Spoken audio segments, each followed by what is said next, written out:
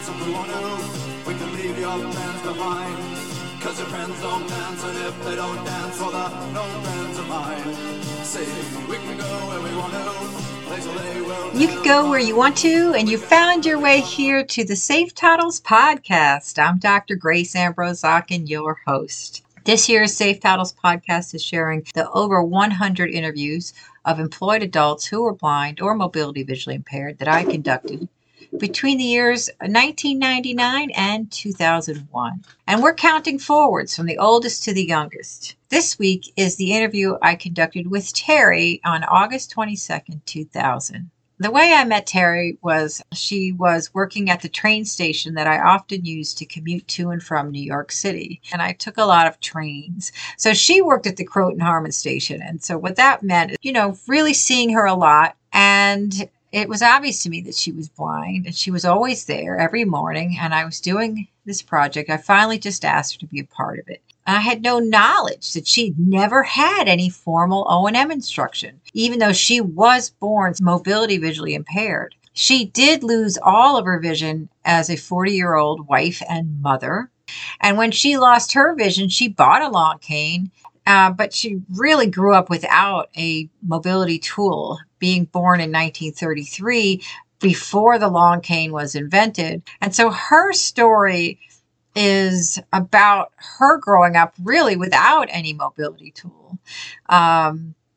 She talks of having a soft life, that she really didn't need to learn to use the long cane or to get O&M instruction because she always had someone to take her where she needed to go. Wherever she went, she had a system. But it was several months, or it could have been who knows how long, before I made my way back to Croton to find out she had passed away. And I was curious, so I asked her daughter, what happened. Terry was a smoker, and she had a routine of taking the old elevator down to the train platform to smoke. So she'd be outside, but still within the confines of the train station. Then she'd ride the elevator back up to where the store and the bathrooms were. She got on the elevator to get back upstairs, and as will happen, she pushed the button, didn't push the button. Someone pushed the button after however long. She'd never left that platform level. She'd never gone back up. But you know how it is. You're on a elevator, the door's open, you get off. You assume you're at your floor, which is what she did. And she turned in the direction of her booth, and instead of heading upstairs towards her booth, she was heading straight for a track. And unfortunately, it was the track that the Amtrak train was heading into. And at the same time, she stepped off the platform, and she was hit by the train, and she died. And you have to always wonder, if she had ever had a long cane, would she be in that position where she didn't know where the edge of the platform was? So even if you're confused, if she had a long cane and she was good at using it, when the cane falls off an edge, you stop. It gives you 2 steps of warning that there's a drop off. And so the potential is there that had she been a long cane user, she would have prevented her death. And this, of course, is the story that she talked about with me and her life growing up mobility visually impaired, that was unbeknownst to her would lead to such a tragic end. So this is Terry. Well, tonight I'd like to just talk to you about you. So let's get started. And where were you born? The Bronx, New York. And where do you live now? In Cortland, Hudson, New York. And what do you do for a living? I run a concession stand in Metro North Station. Okay.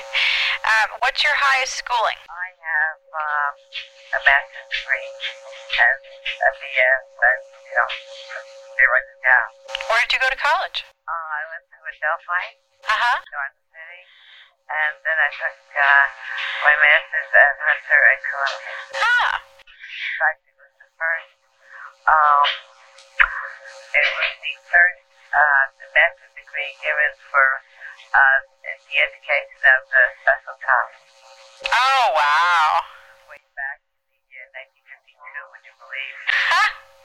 So, how long have you had a vision impairment? Well, I was born with simple cataracts. Okay. But I was also born, obviously, in very famous right in the middle of the Depression. And believe it or not, it took, I think, 10 operations on one eye and 12 operations on the other eye.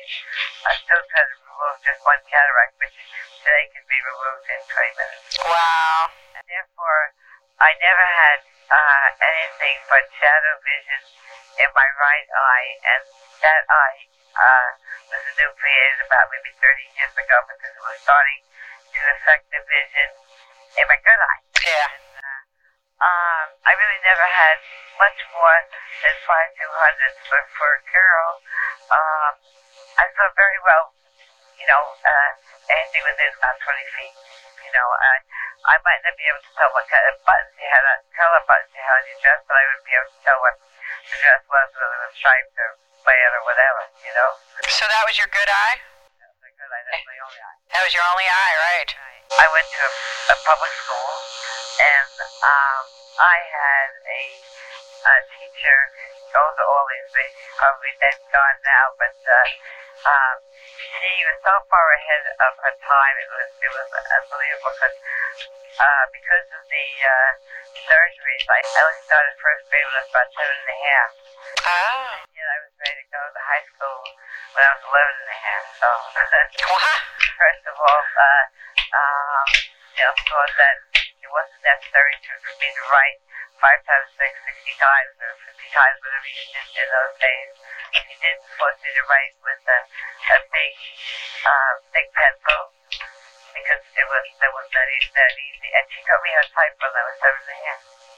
She reading small dark print was a whole lot, but she didn't force me to read the bulletin type books, because with cataracts, you have a condition called nystagmus, I guess you know, and I couldn't focus on tall, thin print, but I could on short, fat print. And I was very lucky. I mean, maybe skipping all those grades wasn't the greatest thing, because by the time I got to college, I was only 15 and a half, and everybody else was 18.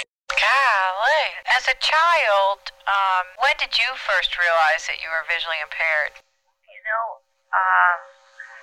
I don't have any, the mind is a wonderful thing there. I had 22 operations, and each one of them I stayed in at least 2 weeks, so you have to figure that was almost a year out of my childhood.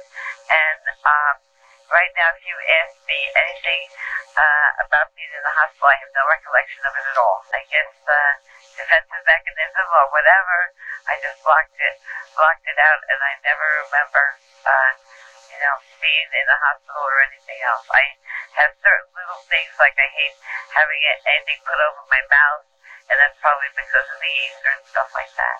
Yeah. When I first got into to school, well, it was fairly obvious that, I didn't see as well as the rest of the kids. We used to go over to the Columbia Presbyterian High, but then it was the Vanderbilt Clinic, and one day I really felt sorry for my mother, because, here we would wait 3-4 hours in the clinic, and these doctors would gather around and say they never had seen anything like this in their life, which probably made them feel great. So one day I just walked up to the chart and memorized it,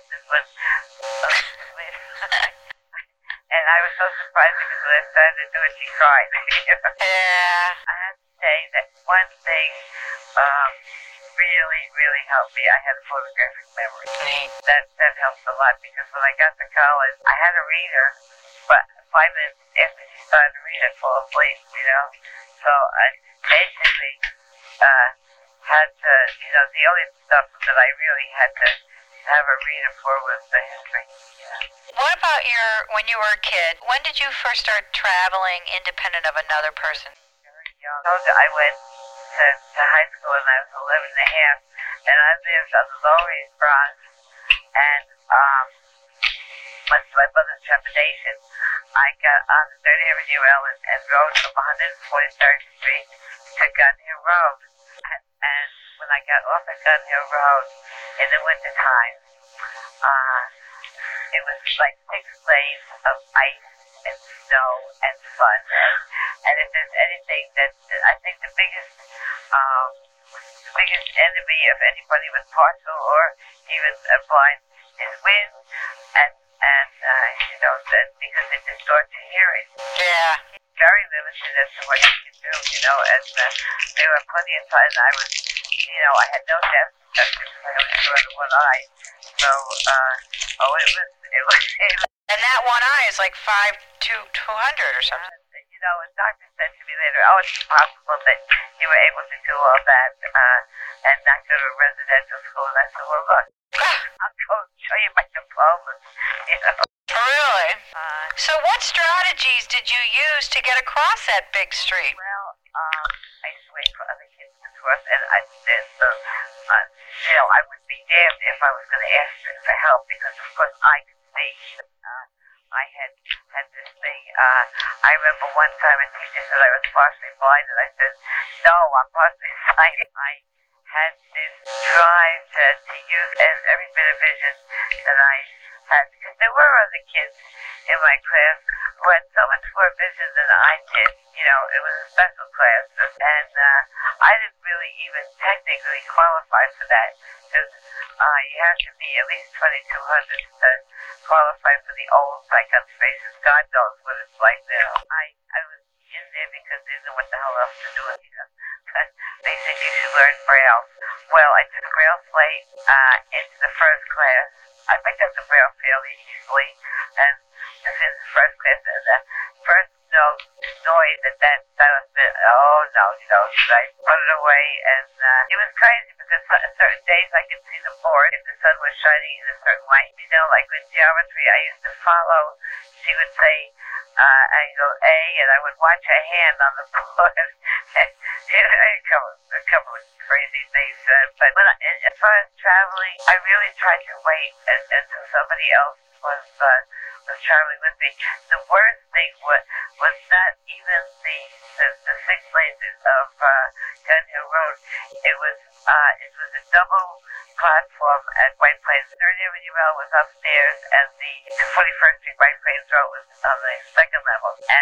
But when you were crossing down below, it was black as it could be, and there were little streaks of sunlight coming through. Well, that was absolute murder, And why is that? Because it was there was no light, there was noise from above, and there was noise around you, and there were these little streaks of sunlight coming through the tracks, down onto the pavement, and it was very bewildering. After a while, there were a couple of girls there, and I had to say in this day and age, this was, I guess, the early 40s. There were these 2 black girls. They said, "Come on, we're having trouble standing up in all this ice and snow. Let's hold each other up together." Well, it was the greatest. Yeah. It was just great, Then they would get off at their stop. I would get off at mine and walk home, A lot of times my mother met me, and I never could understand why she was so upset if I was 10 minutes late. I know now that I have grandchildren. Oh, right. I don't realize that. What is she doing, Right. I had an older sister, and we went to the movies. That was the only thing that you could do in the summertime in the Bronx to keep cool. And, whenever it came to captions and stuff, explanations, especially the war pictures where you saw the waves coming in and everything, and there was writing there, I couldn't read that. And she would read it. She was great. So, now, to get back to school and back, or did you also go to the store and things like that by yourself? Now, how did you learn to get to school on the subway and all of that? Well, I had a couple of little tricks there. There were 2 different trains on 3rd Avenue at the time. There was a 241st Street and a Bronx Park. Now, if I got on the Bronx Park, when I got to Fordham Road, it would veer off and I would never get to Gun Hill Road. And a lot of times I couldn't see it before I got on the train, but I had maybe 6, 7, 8 stops before I had to make the change, right? I would sit myself down opposite where the line was, preferably with the sun not shining into my eyes. And Bronx Park was 2 short words. 241st Street was just a whole bunch of long, it was a whole bunch of writing. That's how I was able to tell. See, there's no way you were going to ask anybody. I understand that you do not want to ask anybody. You know who taught me how to travel? And, basically speaking, a totally blind girl. Oh! Do you want me to take it? Yes. I got to Adelphi and I knew this girl, Josie Labadia from Evander, and I was a year ahead of her.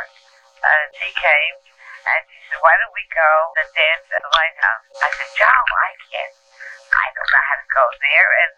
And I was terrified, Before this, I should say, if I dropped something on the ground or if I made a mistake, I went into the wrong house and somebody was laughing all the way across the street, of course they were laughing at me. So she said, "Well, let's try it." Well, now we had to walk to the train at Nassau Boulevard, then take the train in, then take the train up to go from the Long Island Railroad to the subway, then go from there up to 42nd Street, across the show over to the other side, and then uptown. So it's like 3 different trains. And I said, "No way, this is not going to happen to me." And I was watching out for her, but if we made a mistake, we just laughed like hell about it. And Yeah.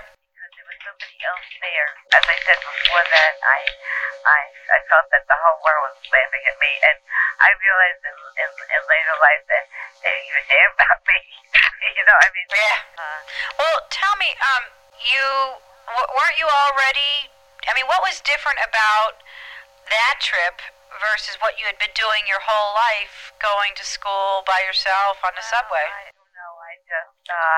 I thought that this was a great adventure, and I just never thought I would never have done it on my own. So were you restricted to familiar routes, places that you knew how to get there?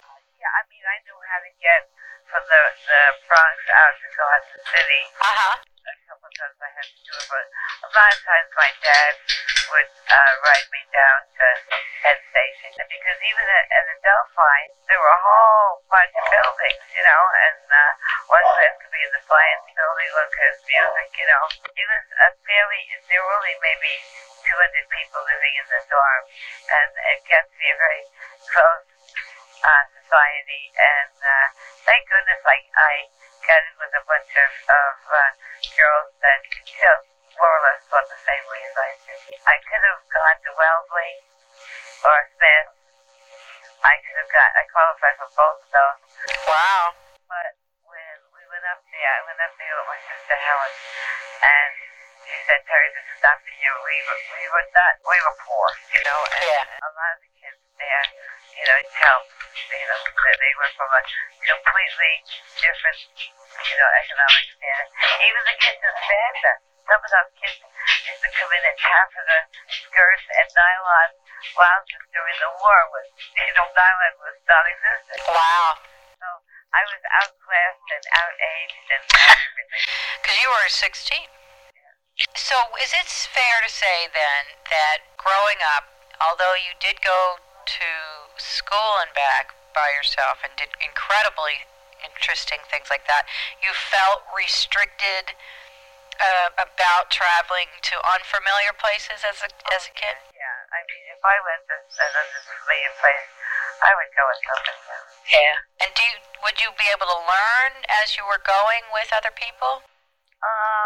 At that time, yes. Later on in life, if somebody was going with me, I never paid a bit of attention. Right. But at that time, if it was going to be meaningful to me, I remember, yes. Neat. What kind of attitudes did your family have about you doing all this independently? I was sure that they were scared to death. Oh, I should say that one thing that helped me a lot, which is not available to young people today, on Saturday I used to go to the lighthouse, whereas I couldn't roller skate or ride a bike or anything else. I could roller skate, I could bowl, I could swim, I could dance. At the lighthouse. Neat. Then in the summertime I went to a camp that was run by the New York. That was great. That was terrific, And I was in with a bunch of blind and partially sighted kids. It was funny. I guess I was about 9 years old, and I dropped the letter on the ground, and I started to feel around for it, and Kaden yanked me by pigtails. Could you see that letter? I said, yes, sir, Stop feeling around for it, because he said, if you want to be blind, I know a lot of kids would change places with you. The point of what I'm trying to say is sometimes when you were in with a lot of blind people, without even thinking about it, adapt some of the things that they do. Wild. Well, how did it make you feel when he said that to you? Oh, God, I was mortified. And then I realized, I need a sign. Well, did you or when did you get O&M instruction? Orientation and mobility? Never. When I was 15, I went to the state of New York, and it was called Vocational Rehabilitation Service. It was funny. They gave me an IQ test. I didn't know anything about an IQ test, and speed was important. So before, it was all verbal, of course, Right. And I checked every answer. Well, I think I must have come up on the dum-dum list, because they said, how the hell did you have, a 98 average in 4 years of math and come out with this? I don't know what I did with them. But gave it to me again. I guess I went up about 50 points, so I guess I made them feel better. But they really didn't know what to do with me. Yeah. I was too young to work. So they said, let's put this kid in college, So that's basically speaking how I got to college. But there was really no need for mobility or orientation until quite a bit later.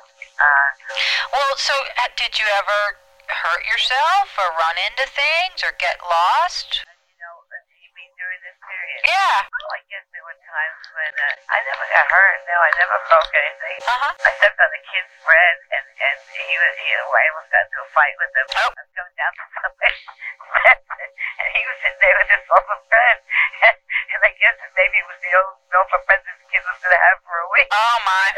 But as I said, if I made a mistake, and I counted the houses when I got to our street, our house just looked a little bit different. It had 2 steps going up, on the stoop to it, whereas the one to the right and the left of it only had 1. And a couple of times I walked into the wrong house. Did you? Yes. And and I just walk out, and and if anybody had asked me, I said, "Oh my God, the sun got in my eyes. What am I going to see?" Right. Of course not. Of course not. So when you got into people's houses, are there other incidents where you felt disoriented, where you felt lost? Finding my way around the van sometimes after coming in out of the snow, that was tough. Coming in and run to any place. Yeah. I think I made up my mind when I was very young that I was going to use every bit of this vision. And now, in retrospect, I'm awfully good, I think, because I got a very good look at an awful lot of things that were important to me. How did you learn your way around Evander? I walk up and count doors, basically. Yeah. Most of the time, the number was too far up on the door for me to read it. Yeah. It's got to be, maybe it was the second door in from when you turn around the corner. Right. And stuff like that. Neat. What, do you have a travel tool now, or do you use a cane or anything now? Yeah, I use a cane. But now I don't see anything, right? Okay. So you're blind now. Do you want to know? Yeah, what happened? 1964, I was bumping a wooden floor in preparation for my daughter's first union. And I thought I saw something on the floor. Later on, it just turned out to be a beam of sunlight, but I reached down and I caught the corner of the buffer in my eye. And it didn't bother me at all. I took a couple of aspirin and nothing. Now, see, you can hemorrhage on the retina without ever really knowing about it. Yeah. And we took the kids down to Washington, D.C., because that was right after the Kennedy assassination, and they were the whole thing. And I thought to myself, I've been down to Washington before, but I wasn't really seeing the way that I should be. And then one morning when we got back, I opened up space in the dining room, and the whole top of my eye was all red. It was like, no, I don't mean blood cell, I mean blue red Z's floating around. It was blood, you know. Yeah. So I went back to the doctor who had seen me for all these years, and had, at this point, my daughter was born with cataracts too. Can you believe that? Oh, wow. I went back to this doctor, and of course he was in Europe, I think, on some of my money, you know. And the doctor that was there said, there's nothing wrong with your eyes. And well, if I didn't have my two kids that day then to get home, I'm not sure I could have would have Wow. gotten home. But it was really pretty bad. So I went to the doctor. He said, well, you know, we can't see back there because of all the scar tissue. We have to do a pupillary iridectomy, which, you know, they just open up the pupil. Well, you know, when they did that, there's this tampering with an eye that's already been operated on 12 times, you know. And so I walked around for maybe about 2 or 3 years with very, very limited vision because that retinal hemorrhaging, the scar tissue doesn't go away. It just, you know, stays there. Right. I had huge blisters on the outside of the cornea, and the only way I could relieve them was to stand over, you know, like a jet on the stove and let the water pour out of these blisters. Oh, my. But then they said, well, maybe the answer is a corneal transplant. So on March 1st, that day, it was 1,000 in for me. I went in for a corneal transplant, and of course, as soon as he touched it, you know, the whole eye disintegrated. Oh, gosh. So, you know, and then that was an adjustment because then all of a sudden, the things that were involuntary now became voluntary. I couldn't walk across a room anymore without remembering that there was a coffee table there that you could get damn good. Whack. Right. I didn't have trouble with the big things like cooking, vacuuming, but I was sort of prepared. I kind of saw the handwriting on the wall. Yeah. And I never had any kind of mobility or anything else like that. And I never, even after my husband died in 86, a lot of people said, oh, why did you get a dog? Well, you have to love that dog. And you have to, you know, that dog has your life into her hands. And I'm just not that crazy about animals, right? And you've seen my place of business there. There's hardly enough room for another dog. You could say that again. You know, I lead a very soft life. Actually, I mean, I get a ride to the station in the morning with the fellow who does our papers. And So now it was March 1st of 72. Now I want you to tell me, what did you then get any kind of services for the blind? never saw a social worker, never saw anybody. Gosh. Because my family was devastated. My daughter, my youngest daughter was about 13 at the time, and she thought it was going to be like Marcus Welby, you know, Ben Casey. You go in, and a couple of weeks later, your mom was driving the car. Right. Happened that way, and if I didn't have such a great family, I have two great daughters, my husband, and when I came out first, Nancy said to me, oh, thank goodness you're home. We have a paper to write, don't you? You know, and I sort of, you know, there was a thought in my head at the time, save the pills, you know, just end it all. Oh, wow. But, you know, You know what stopped me from doing it? Because I said, you'd be the ultimate screw-up. You probably live and become a vegetable. Good, I'm glad. Well, yeah. Whatever it took. I a devastating thing. Yeah.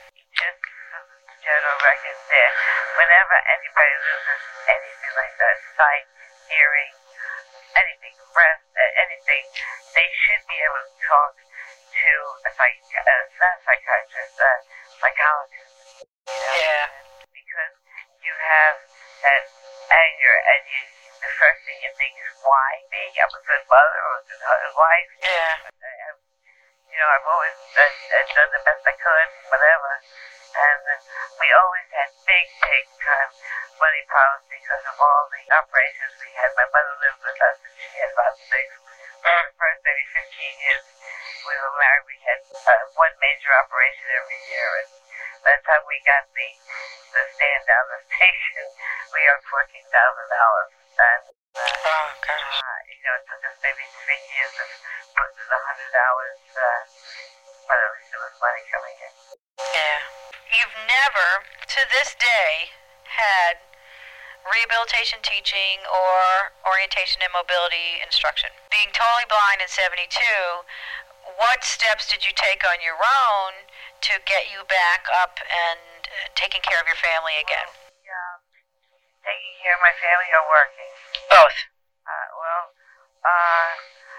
As I said, my vision has not been good for maybe 4 or 5 years, so I basically had made the adjustment before. You know, I really wasn't seeing much of anything that was useful before that. Yeah. And it wasn't the big things like vacuuming. I mean, you run the vacuum on a certain area, you hear something go in, so you go over it, you know? Yeah. I never found cooking hard. You know, every time though I used to go to make a cake or something, both kids would come, no, we'll do it. You know, they were afraid I was going to burn the house down or something, you know. Of course, it was very hard for my mother. She was elderly, and she had gone all these years with me and everything else, and now to see me lose it, it really just broke her heart, you know. And I was dealing with that, and it would have been a whole lot easier if I had, you know, somebody to talk to. But the main thing is that Terry felt that he says, "Come on, we need you back at the station." Yeah. So I went back, and it really, as I said, wasn't all that much different because before then I was still putting the 20s in one spot, 10s in one spot, 5s in one, you know, and stuff like that. And I was quick, you know, I hate you, whatever, you know. But as far as traveling around, I had 2 kids that were guns off me, you know, and as I said, I live a very soft life right now, and there's a young lady that works for me, and once a week she does my shopping, you know, I mean. Nice. My husband Joe is completely opposite. The first thing he did when he lost his sight went to the commission and got mobility, you know. So maybe that's, you know, you might want to talk to him. You know. So you say you have a cane now. Where did you get it? I bought it from the foundation. American Foundation for the Blind? Yeah. How did you choose that particular one? What, the cane itself? Uh-huh. Down through the years, I've known a lot of blind people, and they just told me that the smaller cane was the best one. So that's What type is it? MAHLER. Uh-huh. Well, they're no longer in that kind of business now. It's a lighthouse. And what does it look like? Folding. Uh-huh. I think it's white. Never did air. It's a folding cane, and what kind of tip? What kind of a plastic tip, you know? What shape is it? Do you know? What tip? Yeah. It's just like the tip of a chair. Like a metal tip? Yeah. Neat. And the grip? Grip is there's a little rope thing that you when you fold it up you can sort of lock it into place. And how long is it for you? How did you decide what's the length? Well, you know, we've gone back and forth with this. I don't like too long a case. I like one that comes, I think it's 40 inches. It was just experimentation there. Yeah. And I never knew how to use it, but in that station, you see yourself down there. There's nothing swear about that thing. You go around. Yeah. In fact, a couple of weeks ago, I had to swear myself when I go out of that thing because otherwise, out of the stand there, because if I go off just a little bit, I could go God knows where. So I was walking in and so I said, go left. I said, oh no, I'm not left. I said, well, thank you very much. This is something I always did, by the way. This is just, if someone offered me help, even when I had great vision and there were 70,000 seats there, I still, said thank you and accepted the help because I figured if I turn them down, the next person, they won't help me, Yeah. But anyhow, I was walking to go left and I said, well, thank you, but if I go on the way I was going, came back and go right. I said, you talk to me? No, talk to the dogs. They were training guide dogs up there. I thought it was a good thing I didn't listen. That's funny. I think the thing that if you want to talk about acceptance or whatever, if you can learn to laugh, laugh is a crazy thing. I have people, I'll say, I'm sorry, I don't see you. They'll say, okay, I'll hold it close. One lady told me, I was standing in the store and I think Nancy was, as my daughter was checking out something, I said, Nancy, don't you dare put me in the middle of no place, And she took me over one of these couches where there were, slippers and stuff like that. And so I'm standing there and supposedly looking at it, and this lady says, I never get these size on her, And she comes over and she says, can you help me? I said, my daughter will help me. Help me when she comes back. You don't want to help an old lady? Yes, I want to help an old lady, but I'm blind. She said, you listen to me, lady. She says, you're looking straight at me. You don't have a dog. You don't have a cane. God can punish you and make you really happy. Oh, my. But you have to laugh about it. Yeah. Don't you come back. There are plenty of times I wake up and I was never a big nature lover or never paid a bit of attention to flowers and everything else. And in the front of our house now, I bet you there are about 200 plants. Myself and whatever. Wow. I love to be able to see them. I love to be able to see my grandchildren, Yeah. A lot of things. But, gosh, it's everything too. Yeah. What do you do with the cane? I mean, did your husband teach you anything with it, or did anybody show you anything about using it? I'm just practicing.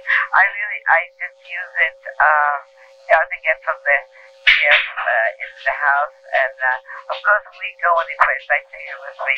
We go down to Atlantic City, Joe and I, on the bus on our own, and we tell the driver when we get to Atlantic City, we need security. They take us in. We play on the teams, go and eat, have drinks. Nice. They come home and on the bus, and we've done it about 10, 15 times. So what do you do with the cane? I mean, you hold it in your left? With your which hand? My right hand. You're right-handed. What you hold it in front of you and? I don't swing it back and forth now. I just tap it in front of me. That's probably the wrong way. So you just sort of tap it ahead of you, keep going forward. Sometimes I just sort of carry it, Yeah. When I know that there's not too many people around, when I know that there are people around, I will tap it, but not energetically. I've heard some, tap, tap, tap, tap, tap. No, now Joe probably does things completely different from me because he's had actual training. But, if there's something in front of me, I know what to look for, or whatever. How do you know what to look for? Well, because I know that there's garbage pail here, and I recycle there, and I know which side of the door the handle is on in the bathroom, or whatever. That's the kind of thing. I just memorize it. That's all. Yeah, and basically you like to stay in areas that you're familiar with. Yeah. Or you go with somebody. Yeah. Do you ever desire to be more independent, to go by yourself more? There was a time that I would have thought that way, but I was spoiled too. We have a whole lot of friends. My late husband and I, and Joe and I, have a huge number of friends here in Croton. And I have any number of people. If I had to go someplace, I could just call them up and go. Nice. Yeah. Very, very lucky. And most people around the town know us, and Yeah. No, that's great. Actually, what I did? I drew up the blueprints for a house that we live in, and because I had taken a course in college, Wow. Then I drew the blueprints. Well, I told somebody how to, what I wanted to understand. Neat. I always enjoyed messing around with figures and measurements and stuff like that. So is that your house is designed the way you designed it? Yeah. Neat. That's neat. So how many canes do you own? My Sunday go to church one and my bang around one. That's nice to have a Sunday go to church one. So it's just very clean, and is it the same as the other one? Yeah, they're both basically the same. Yeah. When my grandchildren used to walk with us, they used to put the cane, I'd walk in front of me and put the cane on his shoulder like a soldier, and they'd raise me. I said, go back, sir. But as far as walking around, both my girls were very active. Don't forget, when I first had this accident, Nancy was like about 6 or 8, and God love them. They didn't want me to be a blind mother, Yeah. Travel, they say, Ma, take your feet up and walk. Don't walk slow. And they knew a couple of my friends who walked around like they were going to fall off a cliff any minute. Yeah. So I love them. They wanted me to, and they were forever saying, Ma, you're not looking at me. Look at me, Wow. That helped tremendously down the station because lots of people say, see, I told you she could see. She put the money right in my hand. My hand is under here, Isn't that something? So many great, and they did not want to buy mother. Well, I know I'm at that Croton station every day, and it's just so weird and sort of funny, all the different reactions that people do have when they're not aware that you're blind.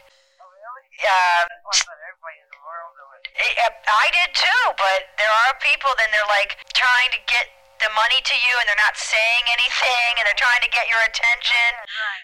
It's like... That's why now I used to do it on my own, but now, thank goodness, the business has, increased so much, and, a lot of times I'll say, can I help you? And, well, I got these, and these. Okay, let's start with these. These are those. It's like... Right. But most of the people who are traveling when you're coming through are seasoned vets, and Yeah. all they have to do is say hi, and I know what they want. I know you do. A couple of guys did, and I said, if you don't develop a lisp or something, so I can differentiate with you between your brother, or something, How do you feel about traveling alone to unfamiliar places? Well, we've gone on planes and stuff like that, but again, it depends on where you're talking about. I know people who find people who have marvelous sense of direction and have traveled all their life, and now they will go near a train or a bus down the city because it's safe. So is that you? Do you feel like you have a marvelous sense of direction? Not great, no. No? Don't feel good. Have you ever been disoriented? I can be. I'm sorry. And what do you do? I try to find something that's familiar and stay over there. Neat. So, what kinds of landmarks, what kind of things would be familiar to you? What would help you? You know what the worst thing for us poor blind people? Those ramps that they have for the wheelchair. Why is that? I think one of the things that they might teach you is the ability to line yourself up with the curve and something and step off and walk straight. But if there is nothing to step off of, you can walk. I know it happened to a couple of blind friends of mine. They walked straight out and diagonally out into traffic because of those ramps. One person, but I used to walk out of the station and walk to the curb right there, and I don't do that now. No. I'm telling you, you can be right out in the middle of traffic. How do you know where you are?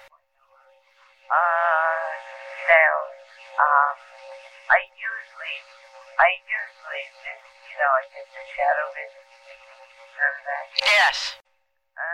It works most of the time. Most of the time I can tell if there's something in front of me, and that helps me a lot down the station because gosh knows lots of times there are things, Yeah. Especially with this construction, you never know, Right. what's going on there. But I think by listening, and it doesn't necessarily follow that blind people have better hearing. If you break your right arm, you'll learn to use your left arm, And blind people depend on the hearing more. I don't think that necessarily means it's better. So, what kind of sounds? What kind of things do you listen to? A loudspeaker or music was coming from, that can help. The absence of wind and stuff like that can help a lot. Because when there is no wind, you can't. Neat. I remember as a kid, I wouldn't go out on the bicycle because the wind and I wouldn't have admitted it at the time. Right. I'd say, no, cold. Right. But you knew it would be harder to hear what was going on around you. Sometimes I'd have to sit down to MTA or whatever, and I would go and I go to dancing, and standing on that platform down there is no way in hell I'd be able to find the entrance to the door, the train, because it's so noisy. I mean, try that sometimes. Right. Just close your eyes down there on that platform, and you figure out what kind of mobility would you have to find the damn train. It's almost impossible within that much noise. Yeah. Get to the gateway, you can down the steps, you can walk straight enough along the platform, but all that sound is very bewildering. So, when you go to Atlantic City with your husband, what do you do to get around the hotel? Do you go to the casino? What sorts of things are you doing there? Well, for a while there, we used to go with a couple of my late husband was alive, and I played blackjack for a while, maybe 10, 12 times. Oh, neat. Next to my friend, and he would tell me what I had, what the dealer had. Uh-huh. One time, the fellow called me Mama. He said to the dealer, "This is my mama, and I'm going to, she's fine, and whatever." So he told me where to put some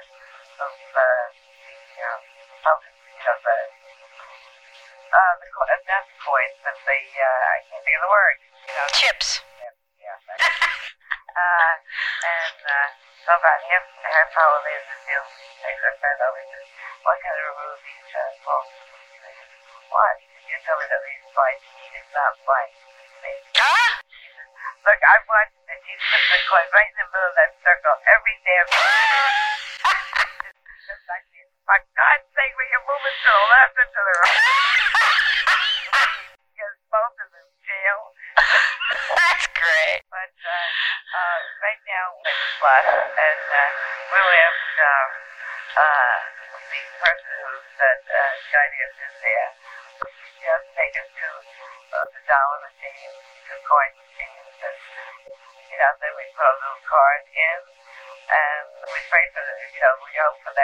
Yep. There's always something nice, but it was funny. One time I said to this fellow next to me, I said, "Is my wine on?" Because I needed somebody to fix the machine. He said, "There's the wine, old lady." He says, "Up the wine." I said, "Is that hysterical?" And to all the people in the world, two blind people. That's funny. We walked through, and I put I use my cane a lot, because I don't want to feel the danger is around. So how would you locate the bathroom or the... Ask somebody. Yeah, because you're never at the same location 2 times in a row. You can say, well, one time we were right near the bathroom, but we move around so much. Yeah. It's just so confusing. It's the funny thing about that. I remember an incident in college. The first year I was there, and I had this girl right there. The reason she was hysterical.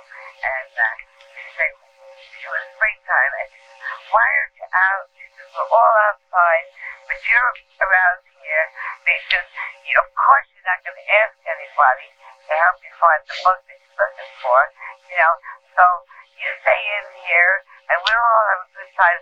And by the way, you're 4 miles off." And after that, I said, "Hey, they get better air." Yeah. And I used to go to the supermarket and shop,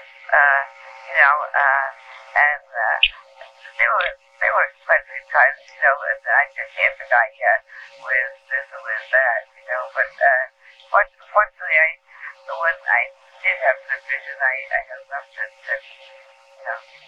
shop because Do you use maps of any kind? Real and Morse maps? Yeah. Do you use any kind of maps? No, only I use the maps that the kids have, like the map of the United States, that kind of thing. I help them with that thing, but no, I don't. So how did you use the map of the United States? It's a puzzle. Uh-huh. Neat. Did that help you understand things your own self, or you already knew all that because you're so darn smart? Well, that's another thing. The people are kind of, amazed about they never know exactly what to say about the word seeing or Yeah. things like that, And I'll be damned if I'm going to say, I was in that, they'll say, did you think, were you in the room when the television was playing? Now, isn't that stupid? Yes, it is. I'm constantly saying, I read a book, I saw a movie, I saw, the movie, Sure. and after a while people get so used to it that they say to me, did you watch, Regis last night, or whatever, Yeah. And now it's just a natural thing for them because I use it so much that they, anything that, people will say to me, I just love the game that you can't forget, and that's the nicest thing I've heard all day. Yeah. Because I don't want people to think, oh, she's blind and she's a woman. I want to think she's a woman, and, she's a mother, she's working, or whatever the hell. Yeah. Yeah.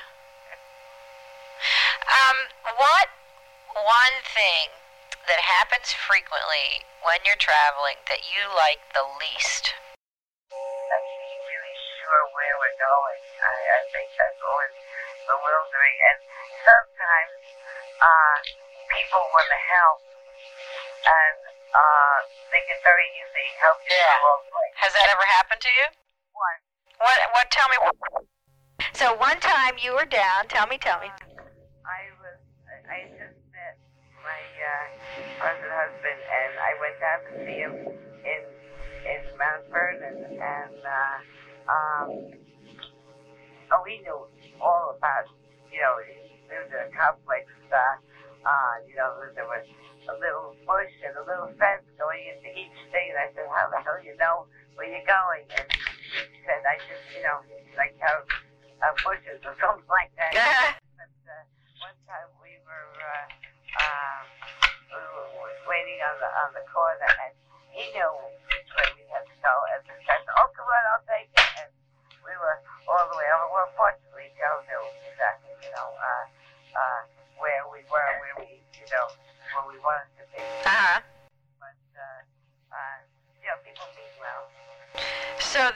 was telling you he knew, and you didn't. Yes, he did. You know, he was trying to be helpful. You know, and it's amazing what they think. I mean, I think I used to call it the beggar genius syndrome. When people met me for the first time at a wedding or something, either they figured I was on welfare, sat with a little cushion all day, figuring out what somebody else was going to cook me for the next meal, or I had 180 IQ, ESP, ESP, you know, perfect pitch, you know. Yeah. I never think of you as being, you know, as the day after my daughter was born, the nurse was rolling around, and I said, "Is there a problem?" And she said, "Well, I was just wondering who was going to brush our teeth this morning." I said, "Well, I guess if they would have done this the last 23 years on this, you have, you know, I mean, how did I get in there? I must have done something to have this kid, you know." Right.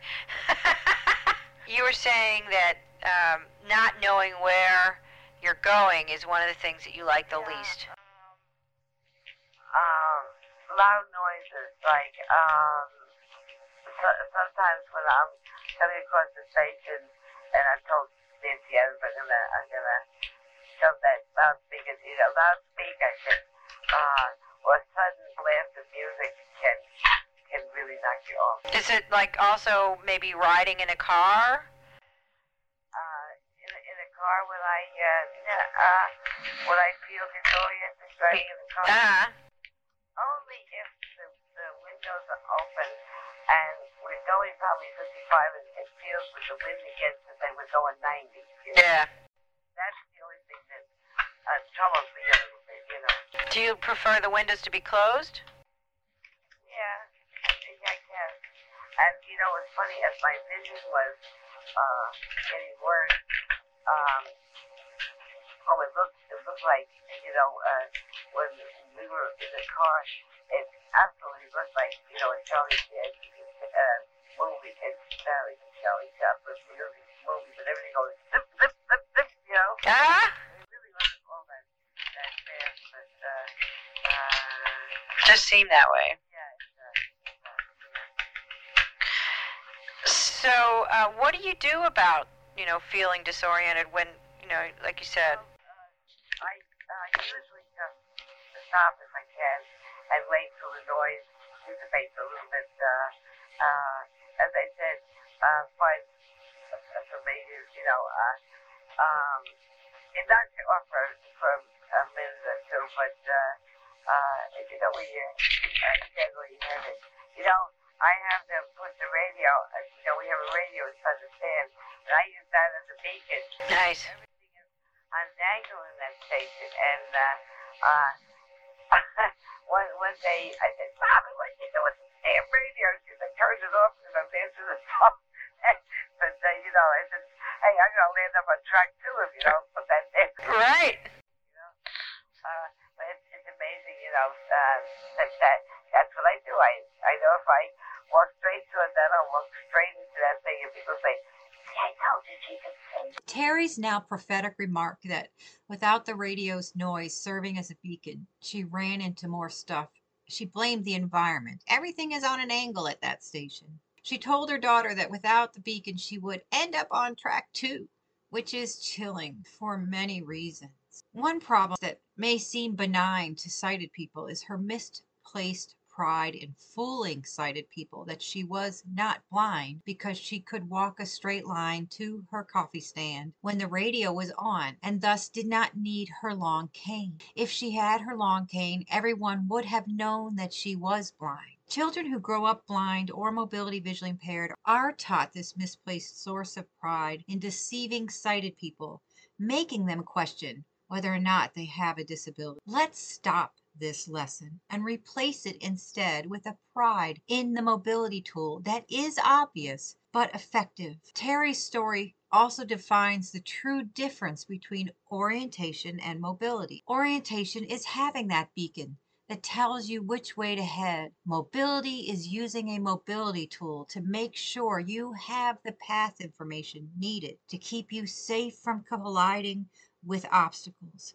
to locate drop-offs so you can stop in time. Terry was run over by an Amtrak train not because she was disoriented, but because she had no ability to detect track 2 in time to stop. And that's the difference between orientation and mobility. It's dangerous, and we need to bring mobility tools up to the standard that it is impossible to see where you're going if you're blind, and that is unsafe. That is dangerous, and that leads to death and injury unnecessarily. And that is a sad legacy of Terry and her wonderful life lived without ever having a mobility tool, never being taught to use it, and never being proud of it in the way that it should be. It should be a proud badge of honor to be able to keep yourself safe as you move about. And that's what we need to do for toddlers born blind, is to give them pride in wearing their belt chain, that they can learn to stop when they feel the drop and save themselves from destruction. What do you want sighted pedestrians to do when they want to help? If despite the fact they know I'm fine, they just let it be. Yeah. But as I said, all my life, when I had good vision, if somebody offered to help, I always accepted it. You know, for some other person with lesser vision than I had, you know, they might not even ask me, you know. Would it ever be that you would try to locate someone to get assistance from, or do you usually have them come up to you and ask you? Well, like say when we were in Atlantic City, we call for security, and they come up and they'll say, well, where do you want to go?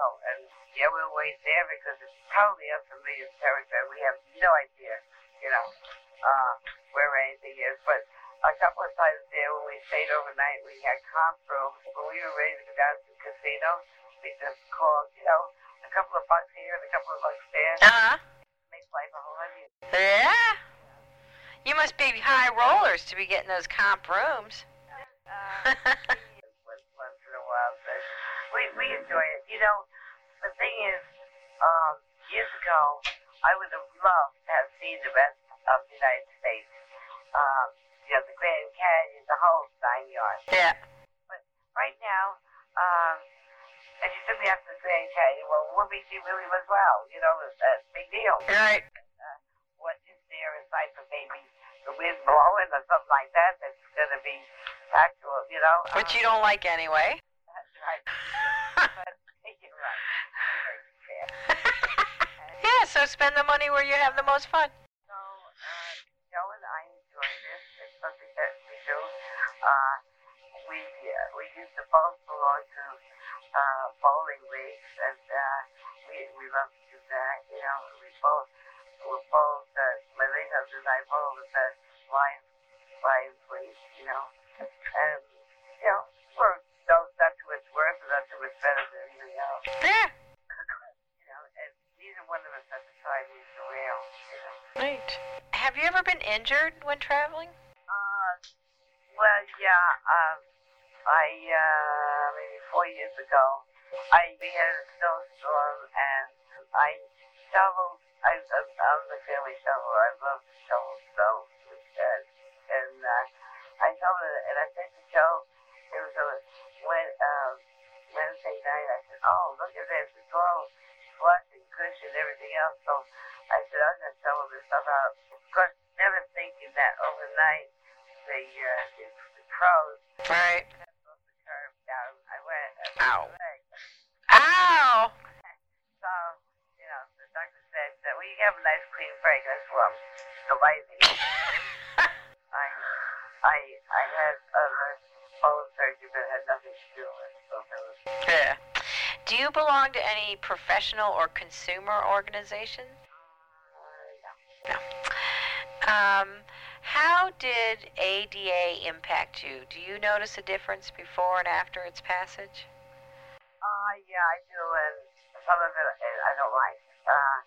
it's affected in a great, very adverse way. Are you familiar with paratransit? Yes. Well, before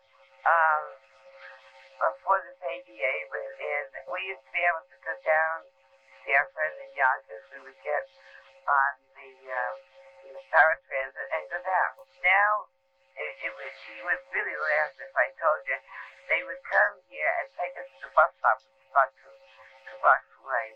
We would take a bus, and they would meet us again and take us to another bus, and then at the end of the line, meet us at the end of the bus line, and then take us to our friend's house. I mean, it is absolutely and totally ridiculous. And the people who used it before aren't using it all. And it was really great to go, to be able to go to a doctor's appointment,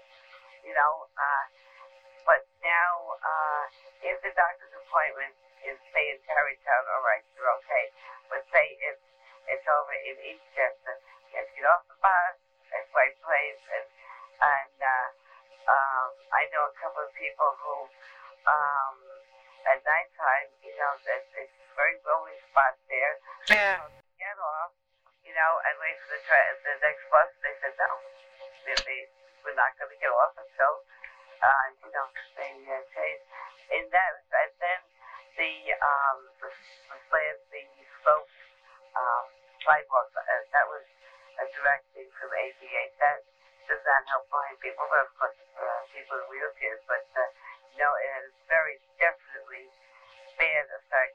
That cut down on Joe's and my independence in so much more ways, because now there's so many more times we have to go and ask for a ride rather than go through all this nonsense of taking $5 to go a half hour, Yeah. It's really, like they have masses for the handicapped, about 70 years, and we used to be able to take paratransit down, and they get paratransit back. Now, it's completely, we'd have to get on and go by past 5 different things, and it would take us 3 hours to get there, and it's just not worth it. And that's because of This is ADA.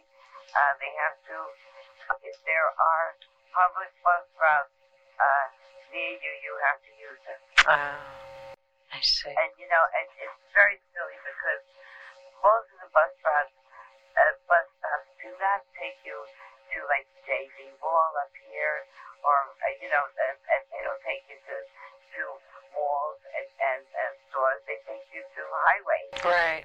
Whenever we filled out this application, they ask you silly things like, "Do you know how to get on a bus?" "Yeah, sure." "You know how to put the change in the thing?" "Yeah." "You know how to find a seashore?" But they never ask what happens when you get off the bus. Yeah. Who asked that? The 15-page application. For the paratransit? Yeah. Then I couldn't even get re-qualified because I never had any formal mobility. Joe still couldn't go on it because he had formal mobility training. So it sounds like a good reason to get some formal mobility training. Except that I don't go to the doctor, and I don't go to Kaiser in White Plains anymore, and I don't have any use for it. Yeah. I've gotten along without it, but there never would have been a marriage between Joe and me because he lives over in Mount Vernon on the other line. So, thank God we had paratransit then. It would have been the end of a beautiful romance. Wow. What do you attribute to your present level of mobility? I think probably an awful lot of helpful exercise. Yeah. Neat. Do you think you'll ever get mobility instruction? I get to the point where I need it. As I said, first thing my husband did when we got married is found out how to get to the deli, found out how to get to the corner store. I never learned that stuff because, as I said, I had slave labor as a kid, Right. Really, I'm just blessed with a lot of good friends. Well, that's the interview. Oh, terrific.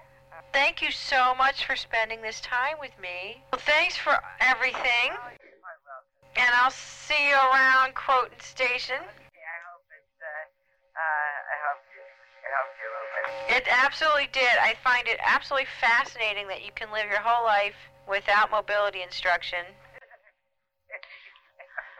Fabulous. Thanks, Terry. Bye. Terry is proof positive. You can grow up mobility visually impaired, gifted intellectually. She got married. She raised a family.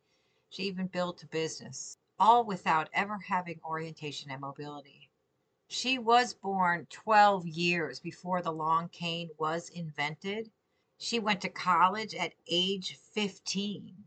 She talked about tricks for locating curbs at her small school was filled with women who invested time in her, getting her to come out with them, taking her to class with them. She was befriended by a blind woman who had a long cane and who taught her to go to social events for blind people at the lighthouse. She credits this woman with giving her greater confidence, but it's misplaced, isn't it? Because confidence and smarts cannot outwit the inability to see the path ahead.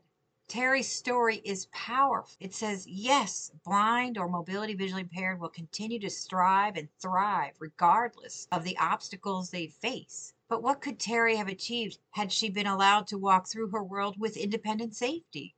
And now that a mobility tool exists for blind toddlers, why would we continue to insist that they are somehow better off when they have no ability to anticipate obstacles independently? Turn on the lights. It doesn't help.